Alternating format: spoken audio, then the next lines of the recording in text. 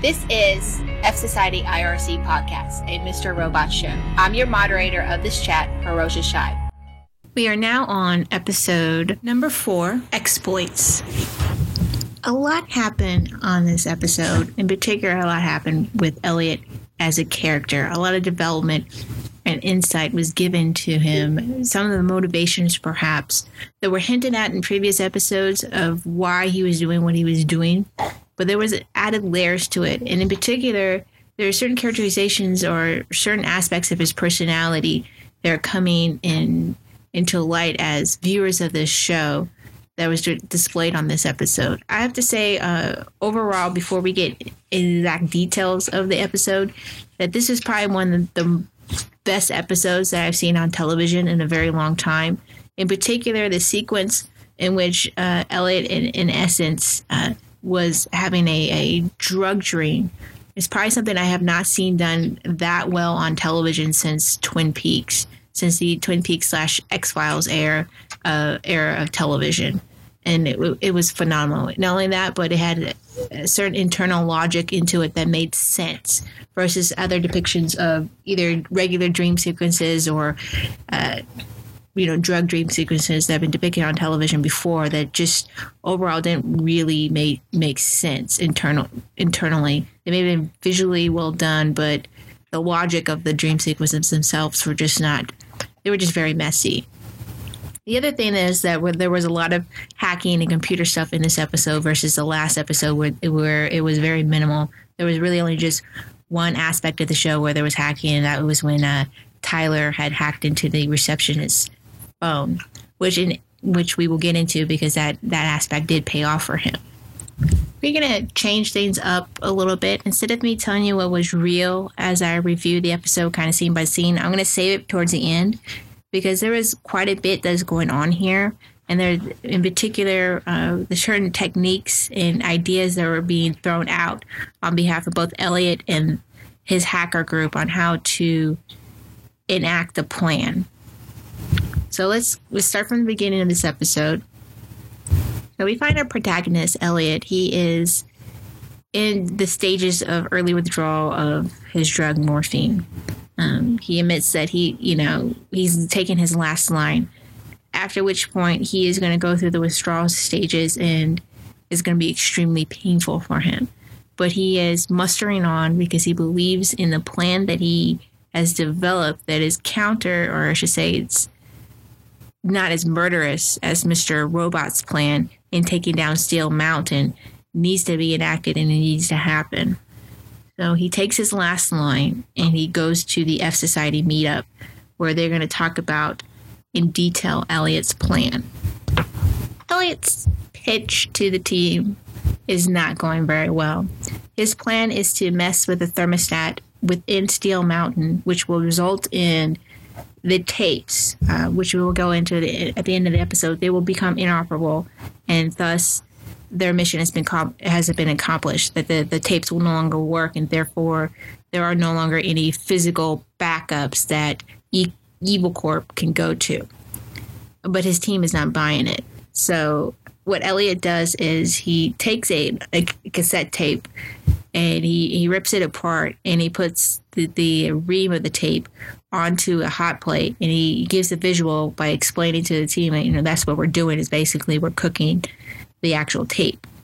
And then he pulls out a Raspberry Pi and he says that we're going to take this and we're going to put this in the thermostat, and this is how we're going to get into Steel Mountain.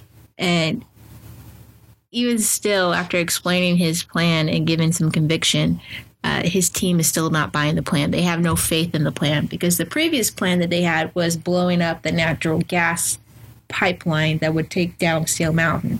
They're all for that plan. They believe in that plan. They've been building up towards that plan. And now, last minute, almost like an audible, Elliot is changing that plan. But then his team starts to kind of rally. It starts with I don't recall hearing his name in the episode, but the gentleman that kind of looks like your typical hacker, the kind of fatter with glasses, with the hipster beard, rallies behind the plans like, I will look for, the best thermostat that we can access to. The other hacker, Romero, who's an older gentleman. He has an Abe Lincoln beard going on. I want to say Abe Lincoln beard, but he has not an Abe Lincoln, but he has a beard going on here, a little quaff of a beard, and he's going through the plan, and he's like, this place is not built to be accessible. It's we can't do this. It's like he's not subtly, but he's like telling Elliot this is a bad plan, and Elliot's looking at his surveillance and goes, looking at the photos, and he goes, I see 6 people. I see 6, possible reaches right there. And there's 6 people in the photograph. And basically what he wants Romero and their team to figure out is, to social engineer, to figure out a way to access one of those people to access Steel Mountain. And then he sneezes and he coughs, and he's starting to go through with the beginnings of the early withdrawals of morphine. And so he exits, and Romero is like, where are you going? And he goes, we're done here. And he walks away. So he leaves the team to the plan, basically. We see Elliot talking about his last line again, and then it cuts away after he takes his last line. It cuts away to him walking his dog Flipper, and he's going through the withdrawals. He thinks he has 3 days and he's going to kick this baby. And he sees 2 men walking down the street, one in front of him and one behind him. And again, this is his paranoia, which he already had while he was, leveled out with his drugs. Now it is exaggerated to the, I guess you can say, the nth degree, because he's going through withdrawals, and he starts yelling at them, like wondering what they want, why are they there, why are they approaching him. And so he rushes back home with Flipper, and then his door starts banging, and he starts freaking out. He starts freaking out big time. He's almost into a panic mode. He thinks he's been found out, that everything's going to come crashing down on him. So it's not any men in black or the authorities coming to get him. It's actually Darlene, and she is bringing him back to the F Society meeting because they need a little bit more from Elliot with this plan that, while they're working on it, they're not exactly on board with the plan. So they go to the meeting, and there's quite a bit of discussion going on as Elliot enters the room. There's a kink in the plan, and Romero just basically says that we shouldn't be doing this. And the reason why there's a kink in the plan is because Evil Corp, under the guidance of their new CTO, Tyler Wellick, have decided that they're going to back up all their analogs physically and then ship them to 5 separate different locations that are just as secure as Steel Mountain. Thus, their plan as it currently is being done is moot. Because once those shipments go out and go to those 5 locations, they're not going to be able to access those other locations either at the same time or all at once. It's just improbable for them to do. And Elliot is, panicking, and he's thinking about it for a second, and he still wants to go with the plan ahead. It's March 29th. The April 1st is when they're going to start doing this. So they have, in essence, 4 days to enact this plan. He thinks they still have time to be able to do this in a very non-violent manner, not blow up Steel Mountain with a gas explosion. But Romero is not buying it, and he calls Elliot on his bullshit. He basically says that maybe these young whippersnappers, and Romero's a much older guy, don't know what Elliot's all about, that Elliot is a junkie and he's going through withdrawals, and that his judgment is basically impaired, and he sees through Elliot and he knows what's happening. And Elliot's like, I'm under control. This is not a big deal. I can handle this. But they rally once again around Elliot and this plan, and Elliot makes the decision that he is going to go into Steel Mountain to put in the Raspberry Pi into the thermostat. Trenton, which is the name of the little Muslim girl, and Darlene are going to stay behind, and they are going to come up with the actual program for the Raspberry Pi. Romero and the typical nerd, the typical nerd has a floor plan, so he's going to know exactly which thermostat is going to be necessary for Elliot to go into. Romero is the one who's going to come up with the social engineering. He has to do the prep for it, and he doesn't think there's enough time to do it. They basically have to put this plan all together before April 1st. Not only that, but they also have to get the Dark Army, which they have basically paid or petitioned to take out China. And Darlene is responsible for contacting the Dark Army to get them to attack the Chinese facility pretty much at the same time as a coordinated attack that they're going to be attacking Steel Mountain and the server that they have access to in Evil Corp. So there's a lot of balls in the air that are going on here. And Romero, like I said, he's calling Elliot on his shit that he's a junkie and he's not going to be able to do anything and that this plan is shit and there's nothing that can be done about it. But they're going with the plan anyways. So Romero and the typical nerd, what they do is they're going to procure a car necessary for them on the road trip. And what they have is they have a scanner device that allows them to scan the keychain lock that people use to get into the car. And then as they get into the minivan, they then use a laptop to hack into the car. They don't use wires. They just plug in and they're able to start the engine and go about their day. At the same time they're doing this, Romero is voicing his kind of sentient opinion about Elliot, that there's something wrong with him, that this plan is shit and that he shouldn't be doing this. And the typical nerd guy is like, what else are we going to do? We've been planning it like this for months. What are we going to do? There is no alternative, really. So they're on the road. It's the guys, Mr. Robot, Romero, the typical nerd guy, and Elliot. And Elliot is, having his internal monologue, and he's noting on the different things that people are doing in the car. And he is having some issues, and he basically says, he has some demons inside of him that are, in essence, controlling his abilities to function. And he throws up in the car. Prior to that, before they take off on the trip, he and Mr. Robot have a conversation, and Elliot is trying to convince Mr. Robot, or maybe convince himself, that this plan is going to work and that it's not his operation or whatever. And Mr. Robot saying, you're the key to all this. Without you, basically, we can't do any of this. And so this is all these thoughts are racing through Elliot's head.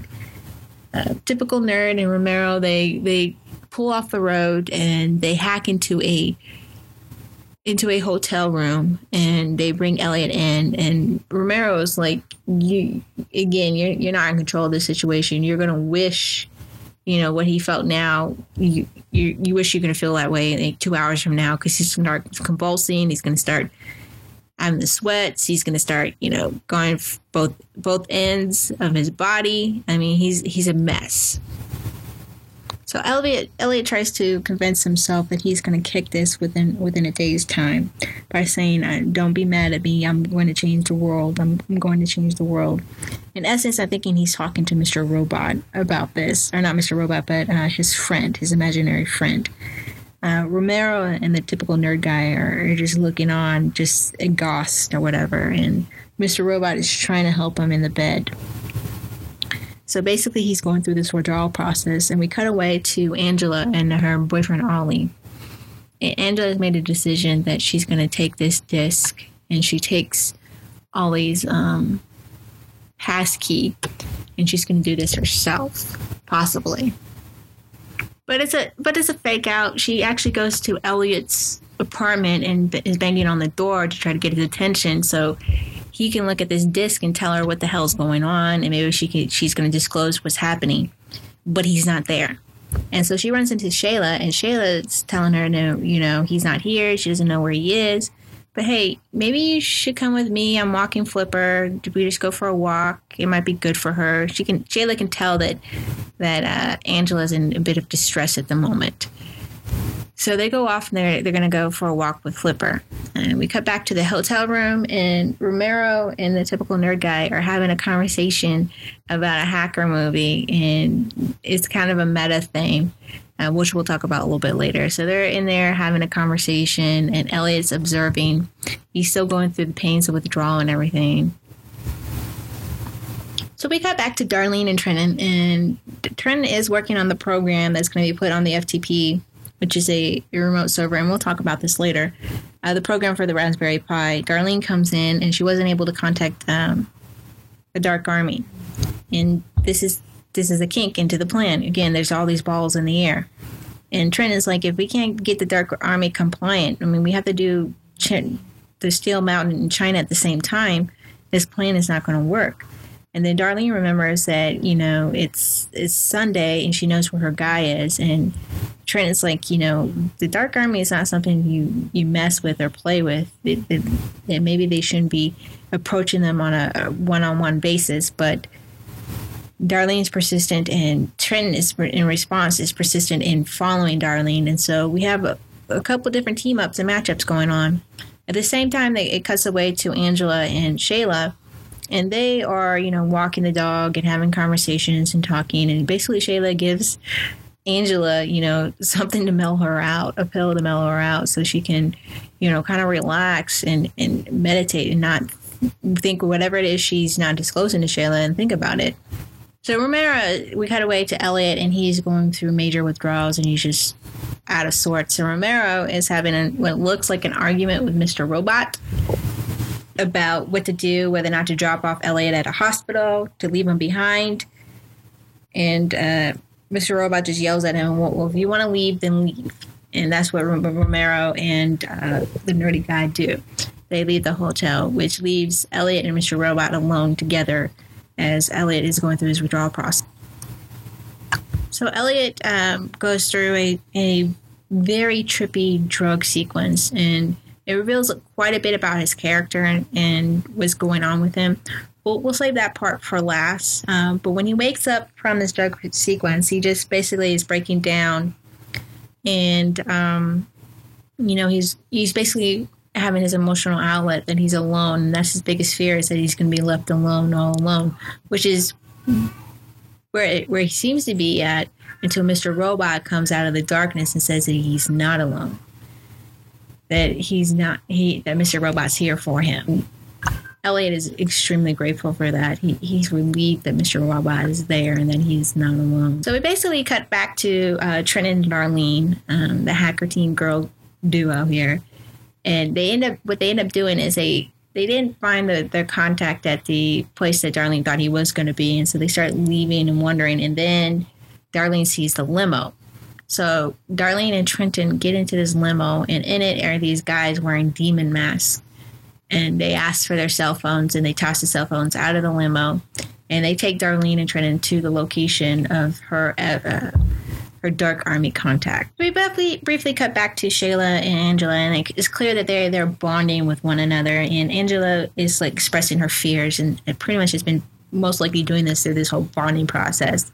That she worries about everything, basically. And Shayla is like, the only person you need to worry about, the only person you need to be concerned about is the bad bitch in the mirror, is you. And she needs to not worry about everything. And even Shayla kind of discloses, not necessarily her worries, but kind of her philosophy. She doesn't worry about anything. She just moves on from one thing to another. If one job doesn't work out, then she goes to the next job. And Shayla's basically I'll just be a waitress now that this, her drug dealing days are over, because her drug supplier has been busted. And so they have this bonding experience. They're at this club, and, it seems like Angela has a kind of a turn of spirits. She doesn't seem so down or so agitated any longer. She seems almost kind of a relief has gone over. She's made a decision, or she's done a bit of an acceptance of the state that she's in, and is no longer worried about it. So we cut back to the girls, the hacker duo of Trenton and Darlene, and they get dropped off by the limo people, and and she meets up with a Dark Army contact. And it turns out her Dark Army contact is Darlene's ex-fiance that she broke up with. And they have some words and exchanges, and he's telling her not to get involved with these people that he's involved with. That they don't mess around, that they're not interested in the same ideology or the same almost hippie dreams that she has about doing good for the world. They're down and dirty about the money. And she's pleading with them to basically make contact, to let them know that they have to do this on the date and time, or that's it, basically. So after, basically, in essence, Darlene has convinced her guy that this is the plan, this is what they're doing. We cut away to Elliot, who's in the hotel room, and he wakes up, and Romero's there, and he's giving him a concoction that's going to help him with his withdrawal symptoms. And as Romero leaves, he shouts out that make sure he keeps chugging that concoction. And it's an indication that, once again, that perhaps Mr. Robot is there. I'm not sure. Again, they make this whole Mr. Robot thing very ambivalent of whether or not he's real or not real. But Elliot starts talking to his friend again, which it seems, I guess, he wasn't really talking to him, but they have another conversation together. So he has a conversation with his friend about demons and what they do to people and what they do to themselves, and about his demons and how he's combating and basically slaying and dealing with them. And it cuts away to Trenton and Darlene. They make it back to the location. I guess they're still waiting on the boys. And then it cuts to Angela. And Angela is at Allsafe in the early morning hours before anyone is there. And she goes into the office using her boyfriend's key card, goes to his computer, and uploads the disc. And the disc does its thing. It pops a screen back on, and it's done. Then Angela hears somebody coming. She forces the disc out of the computer and exits the building before what looks like to be her boss's secretary comes in. So it remains to be seen exactly what happened there with the Allsafe hack, but it is very clear that Darlene has set up her boyfriend for any fallout that is about to happen. We end the episode with Angela's exits the building safely, and Elliot is now on the road with the boys, and they're going towards Steel Mountain, and thus ends the episode with Elliot just talking about how he's glad his friend is there and that he's facing his demons, and then whenever he breaks through, or is supposed to break through, that there's people there, familiar faces there on the other side of his breakthrough. And thus ends the episode. Overall, I thought the episode was very intriguing. Get greater insight into Elliot's character. The plot moved very quickly and very rapidly. There's a lot of tension going on because you have no idea whether or not this plan that Elliot's developed is going to work, whether or not Dark Army is going to come through, what their alternative, if they are responsible for the Allsafe network breach that Angela is responsible in implementing. There's a lot going on, and what, if anything, that Tyler Wilkes, new CTO, has to do with any of this, if anything at all, rather than just being the protagonist, I guess, or another protagonist for Elliot to deal with in his battle with Evil Corp. So before we get into the discussion about the dream sequence, the drug dream sequence that Elliot had, we're going to talk about what was real on the episode. What was real on this episode? Well, so let's start with the beginning with the key device that's going to enable them to take down Steel Mountain, and that is the Raspberry Pi. For those who aren't familiar with the Raspberry Pi, it is a computer board, a computer device that was developed by the Raspberry Pi Foundation in the UK, and it's a credit-sized single-board computer with the ability for you to augment it for your needs. You can add whatever type of code you want to, from Java, CPC+, Linux. You can do BBC Basic. You can add wireless to it. You can add different types of power code. You can upgrade it to what you feel you need. There's all these different kinds of hacks that people have done, or different types of devices people have built around this particular computer board, from developing their own type of game boards, to having a remote control for the TV, to operating their own VPN, which is something that was mentioned in the episode, to developing their own hardware wallet for those who are into cryptocurrencies. There's a number of different things that people have utilized this board for, and it's very cheap. It goes anywhere from $24 to up to $54. It depends on how much RAM you're getting and which edition you're getting. Right now, there's the Raspberry Pi 2, which is a Model B, which is the model that is used on the show, which came out in February of 2015 of this year. It has the capability of having a 1 gig of RAM. It has 4 ports on it. It has 40 GPL pins, full HDMI port, Ether port. It combines 3.5 millimeter audio jack and composite video. It has a camera interface, a display interface, a micro SD card slot, a video core for 3D graphic card. So there's a lot that is on here that you can utilize. It also has a 90 megahertz quad core AMR Cortex A7 CPU. So it has the ability to process. It has a gig of RAM, and you can add these different components to it, and it also allows you to hook up and connect to any type of system that currently exists. All you have to do is just modify it to fit that need. And what was key about this is they want to develop their own virtual private network within Steel Mountain so they can control the Climate Control Center. And why they want to control the Climate Control Center is it has to do with the type of tapes that are the backup tapes that are being stored in Steel Mountain. We'll get into the tapes for the moment, but to go on a bit more about the Raspberry Pi, before they can install it, they have to upload the program, which is what Trenton and Darlene are doing, is they're developing the program for to control the climate control device. And how they're doing that is they're using a program called, or a file type of system or utility is called tar. And what tar is a computer software utility for collecting many files into one archive file for distribution or backup purposes. So they're placing all the type of hacks that they need for developing to control the Raspberry Pi, to develop the virtual private network for them to access the Steel Mountain's network, to control the climate control system and exploit it. They're using this type of system called tar, which allows them to condense and compile all these files into one. And then what they're going to do is they're going to use what is called a file transfer protocol, FTP, which is standard network protocol used to transfer computer files from one host to another host over a TCP-based network, such as the internet.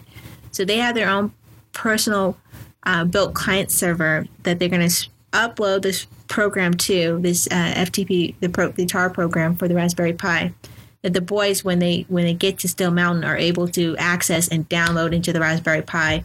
And then Elliot is going to walk into Steel Mountain with the Raspberry Pi. Now, mind you, the Raspberry Pi, if you take out your credit card, that's about as big as what it is. So it's a very small device. It's easy to hide, and it's very easy if you have an understanding of hardware and computers to manage. There's not much going on with it. There's not a lot of doohickeys or anything like that attached to it. It's almost like a plug and play type of a system. Basically, in essence, is what the Raspberry Pi is.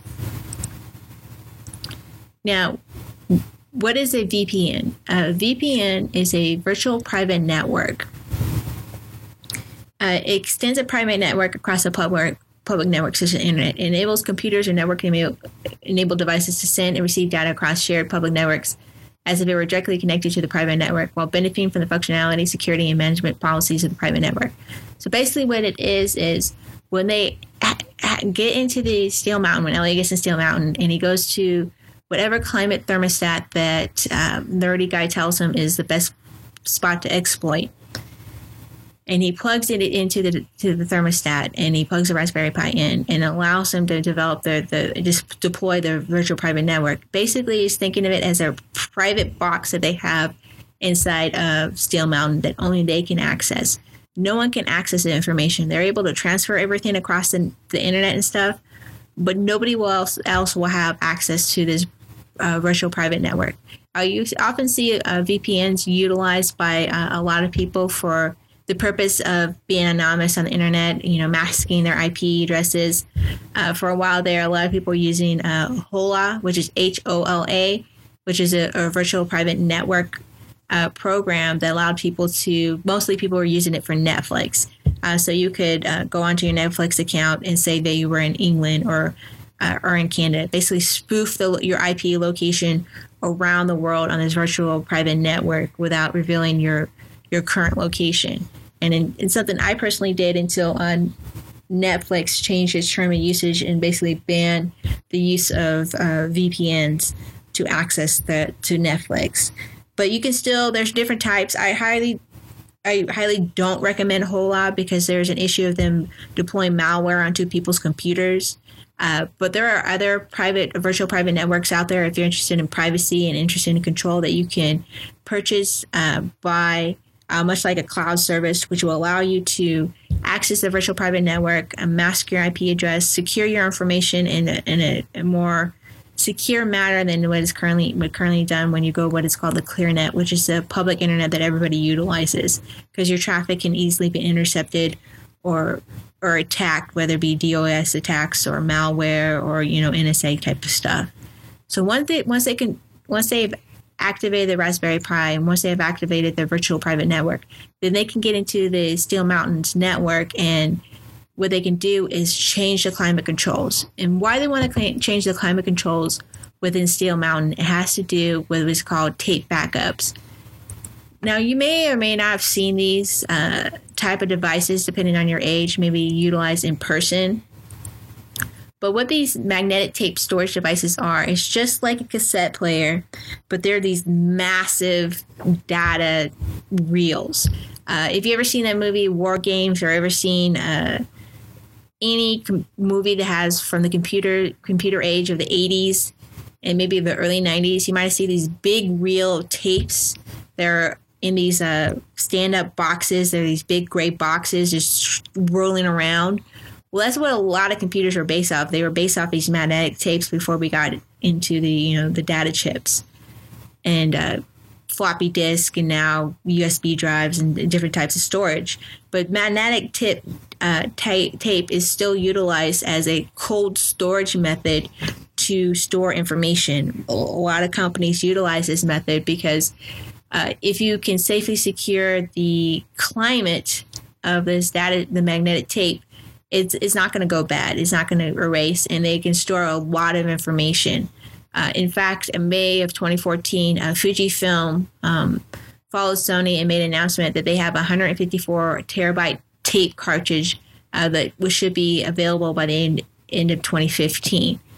So these are tapes are basically all the backups of all the information that Evil Corp has. And they're not the only corporation that's in Steel Mountain. A lot of corporations have these backup data tapes that are available. They're sitting on the shelf or sitting in devices that are being preserved for the sole purpose if anything happens, if their servers collapse, if there's some kind of snafu, a tsunami sweeps your island, or earthquake, and everything comes crashing down, and there's a physical damage or wipeout of servers or anything of that nature, they can pull these physical disks, reload all that information onto a server, and they're good to go. This is why they want to take down Steel Mountain, because as long as there's these type of backups, then Evil Corp will still be in business. Not only that, but magnetic tapes are much better than having paper backups. Think of all the reams of paper that would be necessary to back up everything that Evil Corp as a corporation had been doing or transacting over however long that Evil Corp has been in existence. There's not enough room or enough space in existence for them to maintain or keep. And so that's why a lot of them have these reels, these magnetic tapes that they utilize to preserve and protect their backup of information. Another side note is that the demonstration that Elliot did when he was trying to demonstrate to his fellow hackers what exactly they were doing to the tapes inside Steel Mountain when they messed with the climate control. The tape that he ripped apart was a Memorex compact disc. If you're a kid of the 90s, there was those yellow tape discs. There was like 90 minutes so you can record off the radio or make your own mixtapes too. They were quite popular. It was a Memorex compact disc cassette. That's what it looked like to me personally. And that's what he ripped apart. Another thing that is real that was utilized on the show, but a bit of puzzle for me personally, was the RF scanner that Nerdy Type Guy and Romero were using to scan for and access to the minivan that they were going to use for the road trip that they had stolen. Such devices exist. Is an actual bit of an issue when it comes to electronic cars, when people have cars that can open through a key lock of some sort, even the keyless vehicles, that if you can scan the signal, you can access a person's car and steal it. Even the ones with the push button cars have this particular issue. Personally, with me, the scanner in itself was quite large. The ones I've personally seen through YouTube videos and discussions through hacker boards have been much smaller than that.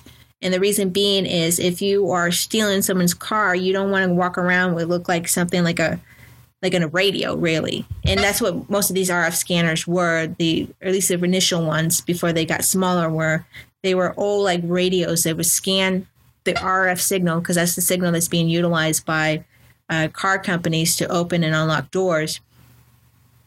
Was quite large. It's quite cumbersome. It's not something you can easily stash into your pocket or in your purse or a backpack or anything of that nature to hide quite easily if someone suspects that you're stealing a car. You can easily ditch it. The other thing that was very real is the fact that they utilize a laptop and they just basically plugged into a certain aspect of the minivan there. They plugged in underneath the car and they just basically ran the program and boom, the car activated. It's no different than if you were to take your car to any, either your dealership or any mechanic, and they plug in to do diagnostics on your car, because most cars this day and age, particularly any car, I think they started putting chips in around 92 or 94 in most vehicles. You might have had some like Cadillacs or some earlier cars in the late 80s, but mostly it was in the 90s where you see a lot of these chips being utilized. And now chips are in every vehicle for everything from power steering to your radio to your engine and batteries. Everything's all chip. And that's possible. It's very easy to do. It's not that difficult, really. There's so many programs out there for all the different types of vehicles that if you have an understanding and knowing what you're doing, you just plug in and boom, you're good to go. Okay, another big thing that was being utilized, and it's something that basically the skill set that Romero has, is social engineering. Social engineering is something that even Elliot himself does when he hacks into, his therapist's background information and finding out who her boyfriend is, about Ollie, about the drug dealer he put away. He finds out certain bits of information about a person and he manipulates and utilizes it to gain more information. For example, in the first episode, when he called his psychiatrist douchebag of a boyfriend, he pretended he was a bank and he utilized what basic information he already knew about the boyfriend to garner more information. It happens all the time. Like someone calls you over the phone, they say you're from the bank or they say you're from this other company and they ask for your name, your address. They go through the list like they are actually from the company, but when in fact they're actually not. And they manipulate people to find whatever data they need, whether it be the phone number, social security number, what they think of the basic information about you to figure out your password so they can access your information. And the type of social engineering attacks that are very pervasive in the world are phishing. Phishing scams might be the most common type of social engineering attacks used today. They seek to, to obtain the personal information, which basically what Elliot does, uses linkage. And then basically what it is either it's a website or a email that's sent to people to kind of garner that information. They pretend to be from the company that they think they know that you're affiliated with, whether it be like, Bank of America, or recently in the cryptocurrency world, what was the name of it? One of the wallet companies' email servers was breached, and they were using that technique to phish and find out people's private keys in order to access their wallets. It's a common tactic. Pretexting. Pretexting is another form of social engineering where attackers focus on creating a good pretext or fabricating a scenario they can use to try to steal their victims' personal information. These type of attacks commonly take form of scammers who pretend that they need certain bits of information for their target in order to confirm their identity. Most advanced attacks will also try to manipulate their targets and perform an action that enables them to exploit a structural weakness in an organization or company. A good example of this would be an attacker who impersonates as an internal IT service auditor and manipulates the company's physical security staff into letting them into the building. Unlike phishing emails, which use fear and urgency to advantage, pretexting attacks rely on building a false sense of trust with the victim. This requires the attacker to build a credible story that leaves a little room for doubt on the part of the target. This happens all the time. This is something of a way that hackers do to gain access to networks. They pretend to be either part of the staff in some fashion, either higher up or lower down, in order to manipulate the individual on the phone or even in person to gain access to information. It's quite often utilized on big, large companies, even sometimes small businesses. But we hear this often with large companies to gain access to either, their database and network, and then you have like all these credit card information is getting stolen. Baiting is in many ways similar to phishing attacks. However, what distinguishes them from other types of social engineering is the promise of an item or good that hackers use to entice victims. Baiters may offer use free music or money downloads if they surrender their login credentials to a certain site. So this happens when you're going on a site and they're like, oh, you want a free download of music or movies?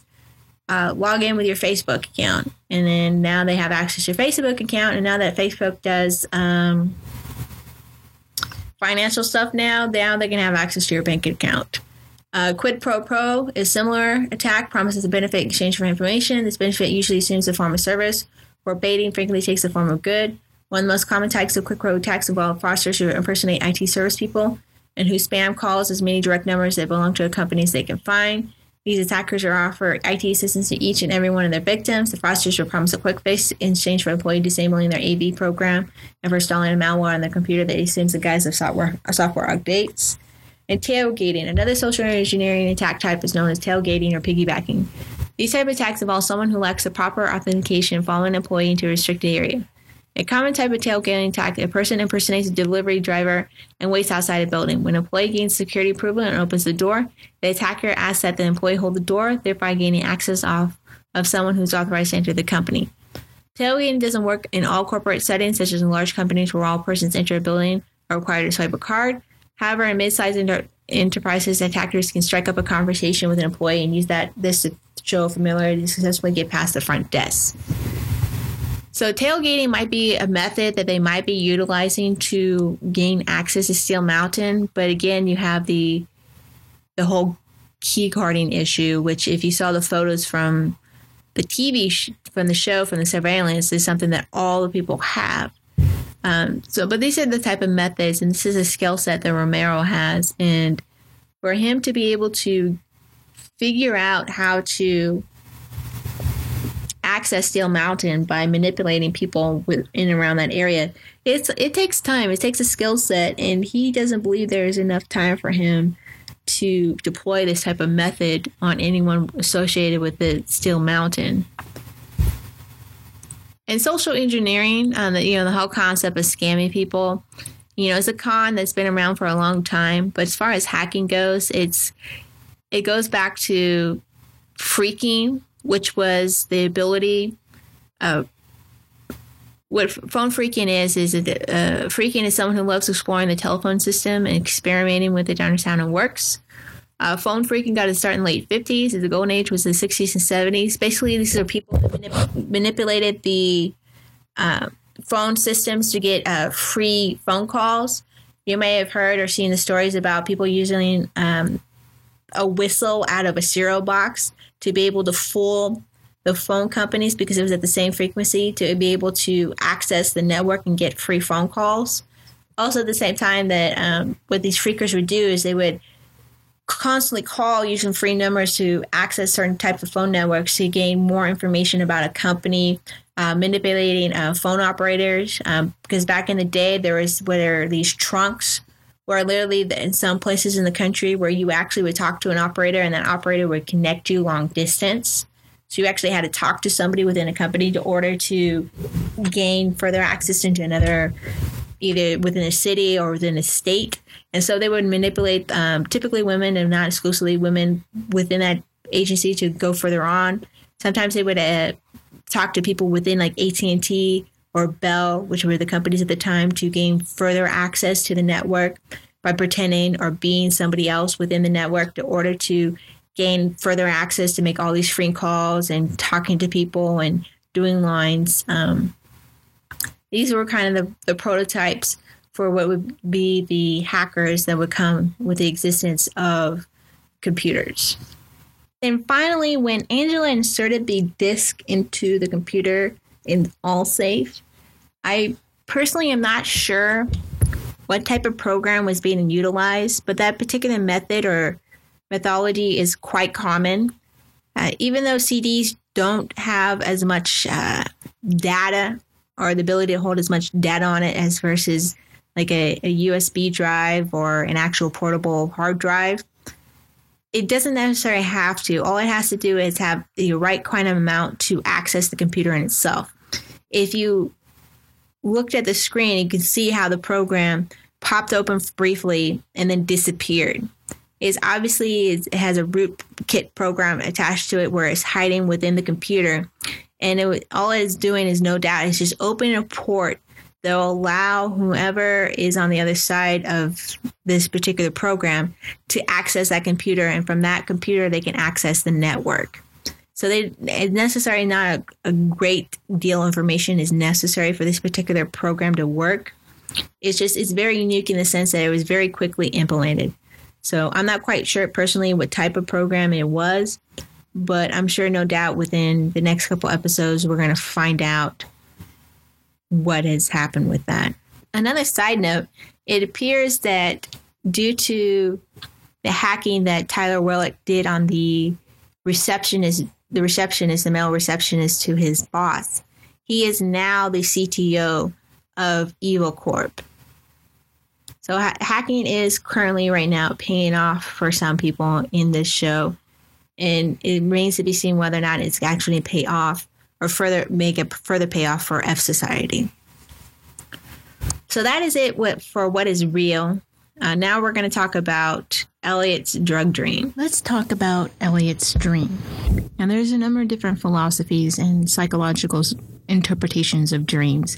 And it seems that what we're being shown with this drug dream, that as he's going through the stages of withdrawal, is that he's not only exploring his inner self, but he's also revealing some self-truths that we as an audience are not aware of. So we're experiencing these self-truths at the same time that Elliot is. So we're going to cover just 3, I think, key possible influences on this particular drug dream as far as the psychological, philosophical aspects of the interpretations of dreams. One of them is the granddaddy of them all, which is Carl Jung. Carl Jung's basic principles or ethos when it comes to the interpretation of dreams is that he believed that dreams revealed more than they concealed. They are the natural expression of our imagination and use most of the straightforward language at our own disposal, mythic narratives. Because Jung, rejected Freudian theory of dream interpretation, that dreams are designed to be secretive, he also did not believe that dreams formation is a product of discharging our taboo sexual impulses. And surprisingly enough, Jung did not believe that dreams need to be interpreted for them to perform their function. Instead, he suggested that dreams are doing the work of integrating our conscious and unconscious lives. He called this the process of individuation. It's easy to think of individualization as a mind quest for wholeness, or the quality of pivotal wisdom that separates elders from grumpy old men. While not required, working with dreams and amplify the mystic components can hasten along the process. So Jung's whole philosophy, and this I'm bringing this information from Dream Studies Portal, which will have a link in the show notes, is that what happens within our existence and what happens in life and our daily activities, we kind of process it through our dreams. Any misgivings, misunderstandings, or any self-awareness that we're seeking, we will have them in our dreams, which is something that through the process of through the drug withdrawal that Elliot is experiencing. There's also another interpretation, which is a primitive instinct rehearsal theory of dreaming. This is something fairly new. It was developed sort of in the 2000s. I'm getting this from a wiki article.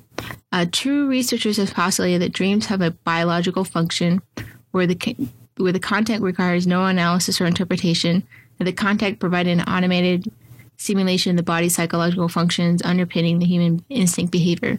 So dreams are part of the human and animal survival and development strategy. This theory is by Professor Ante Rovosa. It has limited ideas to those of the threat rehearsal, where dreams exercise our primal self-defense instincts, and is argued that the connectivity is a number of publications. Keith Stevens extends the theory to all human instincts, including the threats to self, threats to family members, pair bonding and reproduction, inquisitiveness and challenges, and they drive for personal superiority and tribal status. He categorized his dreams using a sample of 2,000 internet submissions in 9 categories, demonstrating the universal commonality of dream content and instinct rehearsal. He postulates that dream functions in an automatic and responsive content, exercising and stimulating the body chemistry and neurological activity that will come into play if a scenario occurred in real life, so the dream does not have to be remembered to achieve its objective. It is argued that once a dreamer has experienced a threat in the dream, either to self or family member, his or / ability to confront and overcome a real-life threat is then enhanced. So the such dreams in both humans or animals are an aid to survival. The threat rehearsal can be specific, for instance, an attack from a savage dog, but it could also be general, and the threat response psychology is active and reinforced with dreams. So, for example, if an individual has a threat by a fear of like climbing, or they believe that a person that they have a problem with their boss and the inability for them to confront them, but they confront this boss or their fear of climbing within the dream, then they have the stronger possibility of, in real life, when that situation presents themselves, that they have the opportunity to do a climb or confront their boss, that they have the skill set or the wherewithal to confront that boss, that threat, because they dreamed about it. The state of Elliot's dreaming begins with Romero leaving and Elliot begging Mr. Robot for another hit, that if he just had another hit, then he will be better. He'll be able to get through the withdrawals and basically, in essence, complete the mission. And Mr. Robot is like, no, I'm not doing that for you. I'm not going to do it. But Elliot keeps persisting, and Mr. Robot gives in. And you see them exiting in a taxi cab, and it's clear that they must be going to some type of drug house. In this drug house, I guess you can say the guy who's posted up to be the watch out guy, or the doorman, if you will, won't let Mr. Robot in unless he also pays and goes and uses. Otherwise, they're not going to be allowed in the house. So Mr. Robot pays the guy for 2, goes beyond the doorman, goes to the side entrance, is carrying Mr. Robot is carrying Elliot, and he's like, okay, you go in there, you get your hit, and then you come out just like that, nothing else. So Elliot goes into the den of drugs, and he sees F Society, like, I guess either posters or graffiti in the house. And it's actually kind of scattered throughout the house. You notice it because Elliot notices it. And the drug dealer is like, hey, over here. He goes over to the guy and he's like, I want some morphine. The guy says he doesn't have that. He has something better. And he gives Elliot heroin. So Elliot, he takes it. He gets some assistance from a girl who ties him off and injects him with some heroin. And in the background, there's a television on with the news, and it's a report. It sounds to me like it's a report about Evil Corp, but not exactly positive, if that's the case, because it's very mooted. You have no idea the exact nature, but that's just something I suspected it is. And then Elliot is, he's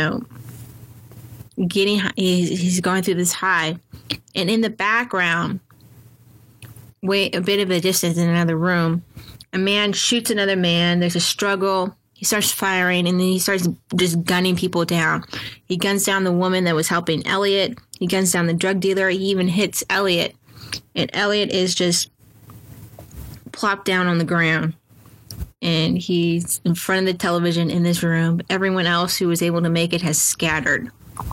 Then all of a sudden, the television intercuts, and it's an F Society video. And it's what we believe to be Mr. Robot, but we're not positive if it is Mr. Robot in the mask. And he's speaking, and he's saying to the masses that you need to wake up, that the corporations, don't want them to speak, don't want you to think out, don't want you to do anything. And that they're here to exorcise the villains, to reveal the villains and exorcise the demons. And Elliot is just staring, and he's just staring at this video. And he's smiling because these are his thoughts. These are his ideas that are being expressed through this video by F Society. So he says something very interesting. We're here to retrieve lost, stolen, or damaged memories. We're here and we have your back. So in essence, this video is just speaking directly to our protagonist, Elliot, in of itself. Then it does the, if you don't remember, but back in the day, they used to have this called the color bars, which is when a television station went in for the night. You know, TV used to be 24/7, and they would have just the color bars. And is kind of a mix-up interconnection of that.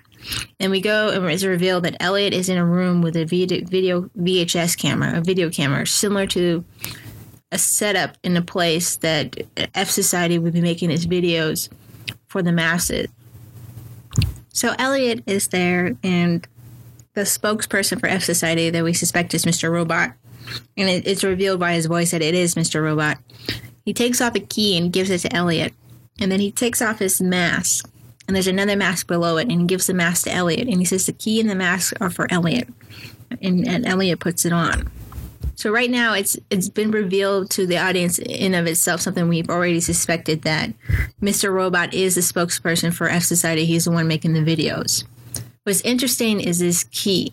This key is brought up throughout Elliot's dream. And this is the first time it's being brought up. So Elliot puts on the mask. He has the key around his neck. He asks about the key, when it opens. Mr. Robot doesn't give him a direct answer.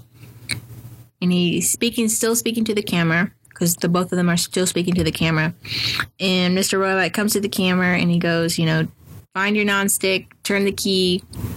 But before that, a word from our corporate overlords. And it literally cuts into an E-Corp commercial, which I personally think this whole E-Corp commercial, again, speaks to the desire. If we're trying to interpret this dream of Elliot's, his desire for normalcy, which was touched upon in episode 3. Elliot would love nothing more than to be normal. He didn't have that itch in the back of his brain. But that's not the case for him. He has that itch, and that's why he's on the path that he's on. There, a brief snippet of the commercial. It cuts away to Elliot walking into, like, the classic scene of a suburban neighborhood. And as he's walking by, he sees a mailbox that's obviously must have been his mailbox at one point. And there's a house in front of it, and he turns to the house, and the house is gone. And there's a little sign that says 404, not found. So that the home that he's seeking, the place that he's looking, the place that normalcy that he's seeking is not to be found here. And then you hear like a little child's voice, and it turns out to be a girl. And she's coming up to him. And he turns to the girl, and he goes, hello, friend. And I guess you can say Elliot is interpreting her as being perhaps a friend, his imaginary friend that he's been speaking to. She goes, we're not friends. And he asks her, you know, what happened to this house that was here? And she goes, well, first, before I answer, you answer my question. Who's your monster? And then she picks up a key and hands it to Elliot. And so this is the second time we see this key. So Elliot walks towards the field, and he ends up walking into his apartment. And in his apartment is Tyler Werlick, the CTO of Evil Corp, and he's holding that same key. And as Elliot gets closer, his fish, QRT, starts talking to him, and it's voiced by Keith David. And this is one of the funniest scenes I've seen on television in a long time. I was just laughing through this whole entire scene. And his fish is just giving him some advice, you know, about how to deal with the situation. So QRT is explaining to Elliot that his life is in a loop, that he sees the same thing over and over again, and he will until the end of his life. And Elliot's like, well, what can I do for you? And he yells at him, Ruby, through a window. Because his existence has basically been that fishbowl, been on that side table, and all he's seeing is the things that are in that static position, and there is no change. And you would love for Elliot to change that for him, to get him out of that static position. And then we cut away, and Elliot's in a restaurant with Angela, and he's eating a fish that looks exactly like QRT, which is interesting. Or I should rather say that Angela is the one who's eating the fish. And Elliot is like, Angela, he's my friend, and she offers him a bit of his fish and saying it's delicious, and he's not going to eat any of his friend, him, QRT. So Elliot, he turns away and he sees a woman that appears to be his mother, an early version of himself, force feeding him some food. At the same time, he's served a raspberry pie from Pops. It's Pop's special. And then Elliot bites into the pie, and once again, he has the key. But I also want to point out that the nature of the restaurant that he is at it's like a cubicle with Angela on the opposite side of him. And he's surrounded by other people at cubicles, and you can see in the background that there's like a servers blinking and different computer components. And again, he's holding up the key. Angela interprets the key as being a ring, and she says yes and rushes over to him. And he allows her, in the dream at least, to hug him, and he's smiling. And again, this is speaking to his desire for some bit of normalcy. At the same time, again, the raspberry pie is a symbolism of the computer component that he's going to use to take down Steel Mountain.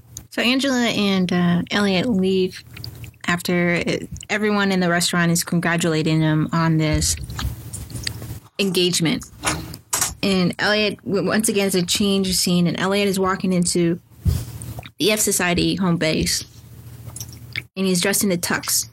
He was walking through, and the scene is a bit different. There is a very interesting picture of a very smiling man with these big, deep blue eyes that's kind of done in the carnival style painting. And I'm wondering if that is supposed to represent Tyler Worlick, because it does have a kind of a similar appearance of him. But most importantly, there's like a kind of a deadness to the picture. And there's two pictures. There's one behind Angela and there's one behind Elliot. And she walks over to him and she's like, I only told them what they wanted to hear. And I guess she's referencing perhaps to the restaurant. But she says, you're not going to change the world. You're only born a month ago. Who's your monster? You're afraid of your monster. Do you even know who your monster is? And she hands him his key back and tells him it doesn't fit. And so Elliot asks, why didn't the key fit? And she goes, isn't it obvious? You're not Elliot. And then her voice is kind of computer distorted, and then it cuts off. And he's in the darkness. He's in a black space, alone. My personal interpretation of this is, and this has to go with the whole theory of whether or not you believe Mr. Robot is real or not, if there's some kind of Tyler Durden-ness going on here, is I believe the personality that we have been seeing thus far in the show, this personality of Elliot, is not real. That the actual personality is the friend that he's been talking to, the holo friend. And for whatever reason, that original personality created this more meeker, more mild version, I guess, of himself. Or we don't really know. But he created, this particular personality for whatever purpose and reason to save the world. So I think that's what the twist is going to be. It's not going to be that Mr. Robot's not real. It's that the personality of Elliot is not real. So the darkness that Elliot is in, you hear all these children's voices, and all of a sudden there's a bit of a light, and we're kind of back to the starting point where Elliot is in front of the same video camera that he was in front of earlier, and the mask. And he speaks to the mask, and he's wondering, is the mask his friend or his monster? So he very hesitantly picks it up, and he puts the mask on, and this distorted voice speaks. The one other question that Elliot asks before he puts on the mask is he alone? And as he puts this mask on, it's distorted, like I said, the distorted voice comes on and says, I'm here, and you are alone. And then all of a sudden, the F Society location, which the video camera was taking place at, all the equipment comes on. And Elliot just tears off the mask and starts panicking, and this is where he wakes up. And this is where he starts, crying to himself because he believes he's alone. And that's to the point when Mr. Robot comes out of the darkness and he's like, no, you're not alone. I'm here. And so that's it for this review. There's a lot that went on here. In particular, I think this particular dream in of itself kind of reveals that there are certain aspects of Elliot that are struggling with what's going on. Something that we already saw on the surface, but very deeply, really at the root of him, is struggling. more importantly is the fact, if my belief or my personal theory is true, that the Elliot that we've been seeing is not the true personality of the real Elliot. And the other thing is that throughout this dream, with the key and the fact that Tyler Wellick was somewhat in the background, and the Evil Corp stuff, and Angela, that perhaps he was through this drug withdrawal, he's revealing some truths to himself, but not all the truths. Like, there's a reason why he doesn't know everything. That there's a certain aspect of himself that has been deliberately locked away, and that there's a key that it will reveal that. Another interpretation is the fact that Elliot is the key to everything. This is something that Mr. Robot speaks about all the time to Elliot with this plan, that he is the key. He is the only way that they're able to enact this plan that F Society has to wipe out all the credit. Like I said, this is the end of the episode. A very big episode. Look forward to the next episode in which they enact this plan where they put the Raspberry Pi in the thermostat at Steel Mountain and see if they are actually able to pull this off or not. Thank you for listening. This has been a Hiroshi Shine Space Odyssey Network production.